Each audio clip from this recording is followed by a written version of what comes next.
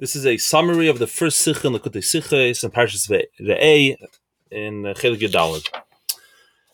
This is a Rashi Sikha, and I believe what's unique about this Rashi Sikha is that the Rebbe will take the two opinions that we're going to discuss and bring them to four different discussions in the Gemara and explain how the opinions are going following their opinion and how they approach the pasuk that we are looking at. Okay, so that's what's exciting today. That's what's happening in this sikha.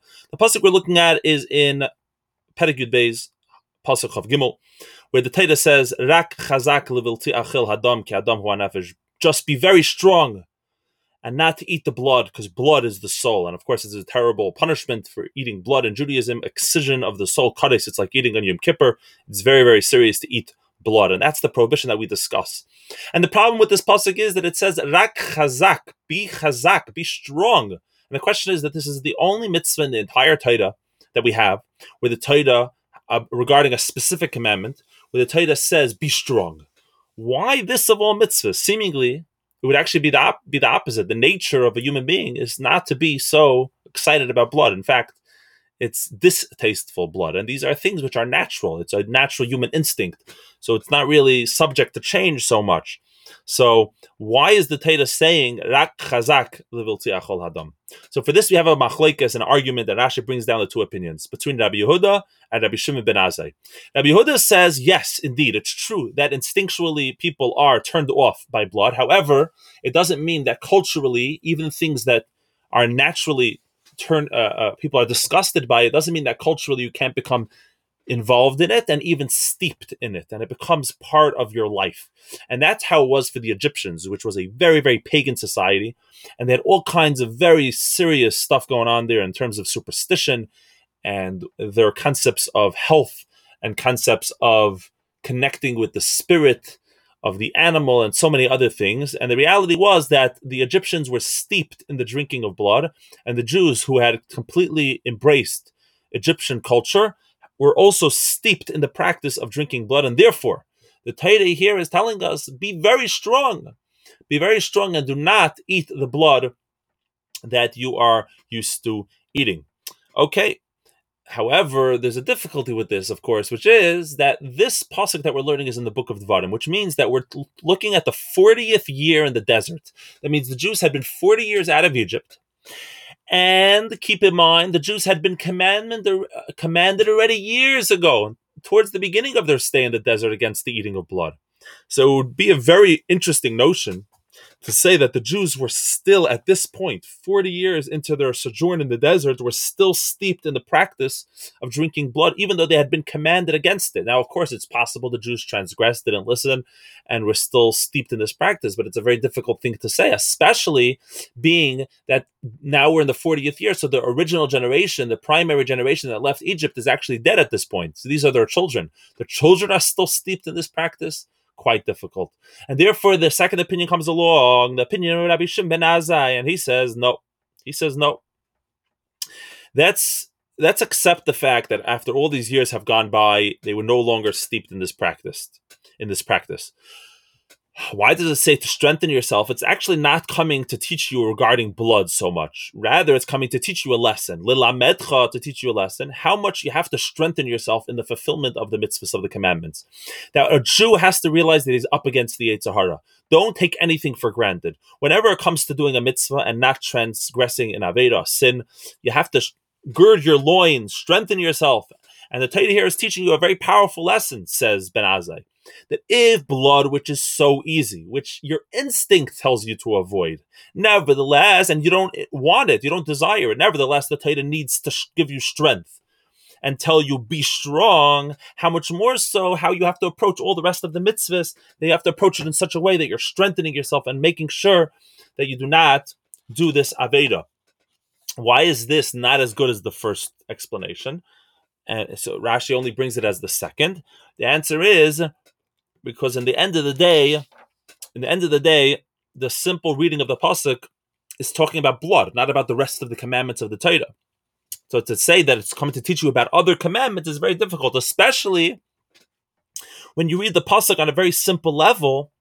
it's continuing what it's discussing. It was continuing from the previous pasuk where it speaks about when you come to the Holy Land, you're going to be able to eat regular meat. In the desert, as a matter of fact, it's not today's discussion, but in the desert, they were actually only allowed to eat sacrificial meat, shlomim. But when they came to the Holy Land, it became permissible for them to eat regular meat. Then the pasuk continues and says, Rak chazak, however, be strong and don't eat blood.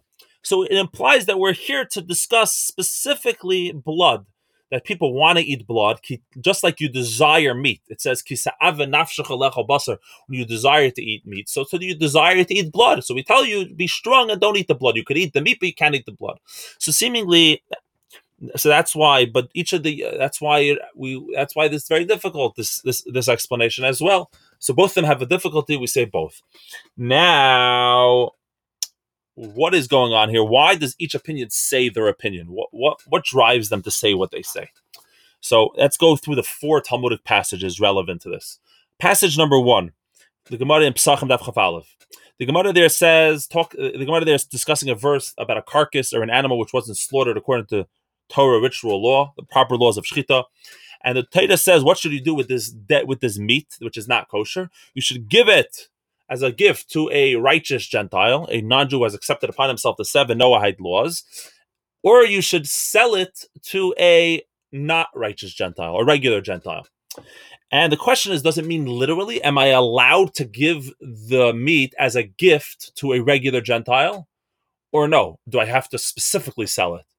And so too, conversely, could I sell it to a righteous Gentile, or I have to give it to him as a gift?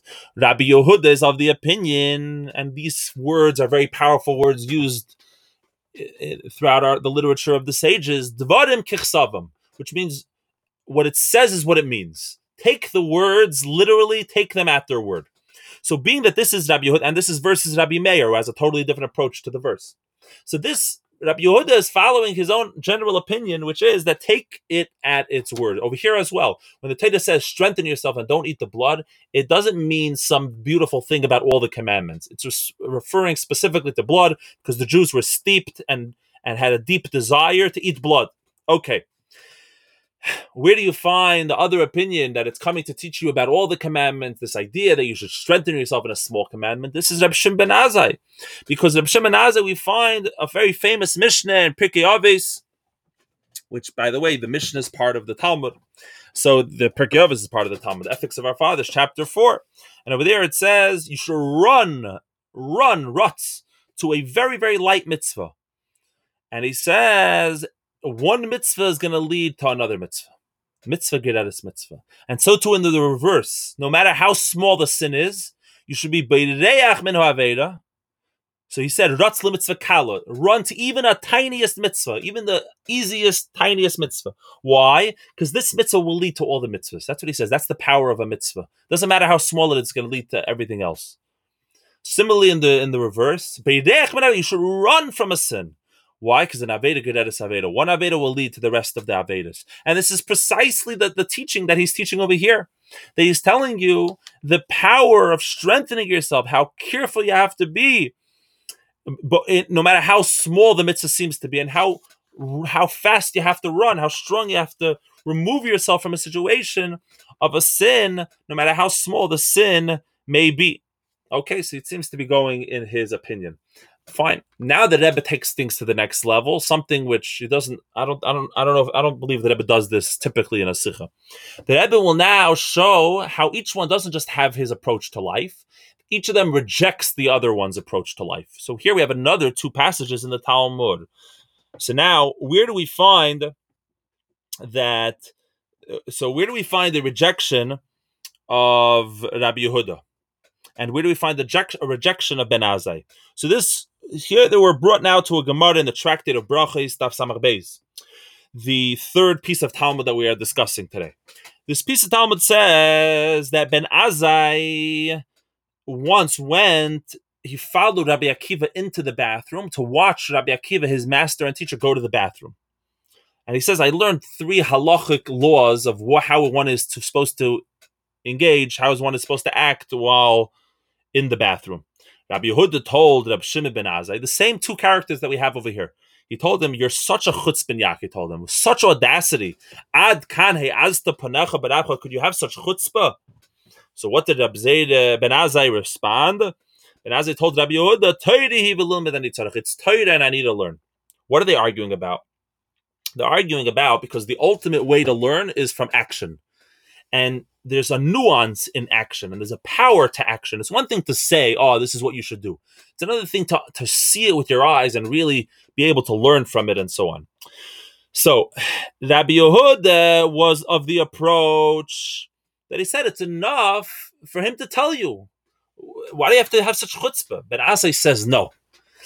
Even though he'll tell it to me, but maybe there's a little detail that I'll miss and that I'm not going to fully understand. And he says I have to strengthen myself and even go to crazy measures for the sake of understanding the minutia of halachic law. And that's his opinion. Rabbi Yehuda says, no, you don't have to run and be a chutzpah yak for a little thing like that. So here we see explicitly in this passage of the Gemara that Rabbi Yehuda is rejecting the approach of Ben Azai. He says that's chutzpah. You're not supposed to act that way. You don't have to go crazy over a detail and strengthen yourself like in that way that you're demanding that people do. Where do you see a rejection of Ben Azai of Rabbi Yehuda? This is the final piece of Gemara, which is also from the tractate of Brachis Daf Chaval from Amud Beis, where the Gemara over there says that there's a pasuk mechashef leisachai, you shouldn't allow a sorceress to live, and the punishment is by skila, by stoning to death, which is basically throwing a person off a building. Okay, so and ask your rabbi for more details and when it actually happens or doesn't happen. So and that's juxtaposed to another pasuk where it says kol sheichem behema meis yumas. That's juxtaposed to the pasuk that whoever lies with an animal should be put to death through stoning. That's how we know that you put the person to stoning. That's what Ben Azai says. Rabbi Yehuda told him just because it's next to it that we're going to put the person to stoning it, that doesn't tell you enough. That's not enough to tell you that we give you this most severe death penalty in the Torah. Rather, he learns from a different source, which is more explicit. In the words of Rashi, it's a mikra mefurash. It's an explicit verse. He needs to find an explicit source, and that's what he searches for. What does the Rebbe see in this piece of Gemara? He says, I see that Ben Azai doesn't feel that he needs to have an explicit verse. For him, context is enough. For him, the general passage is enough. He doesn't need a mikra mefurash as Rabbi Yehuda required. So we see that Ben Azai rejects the need of Rabbi Yehuda for it to be explicit, and he says that I take the general context into mind. Okay, and now what is the Hasidic lesson? And very briefly, the drinking of blood will give you the character traits of the animal. When you eat the meat, being that the meat is transformed into your blood, therefore it's not direct you being one with the life force of the animal. However, the blood, A, contains the actual life force of the animal, so it's much more potent, and B, it literally goes much easier into your own bloodstream, becomes absorbed in your bloodstream. That's the reason, and you gain those character traits of the animal. Part of the reason why we don't eat not kosher is because those animals have bad character traits which you pick up. Over here, by drinking the blood, we become an animal. We become an animal, the level of an animal. And that represents the idea of not drinking blood, of dealing with the negativity and the lowest common denominator, the lowest and most animalistic part of ourselves. And these are the two approaches to life. Rabbi Yehuda's approach to life is that Rabbi Yehuda is about nullifying himself, negating himself. It's called in the lexicon of Chassidus iskafia, breaking yourself.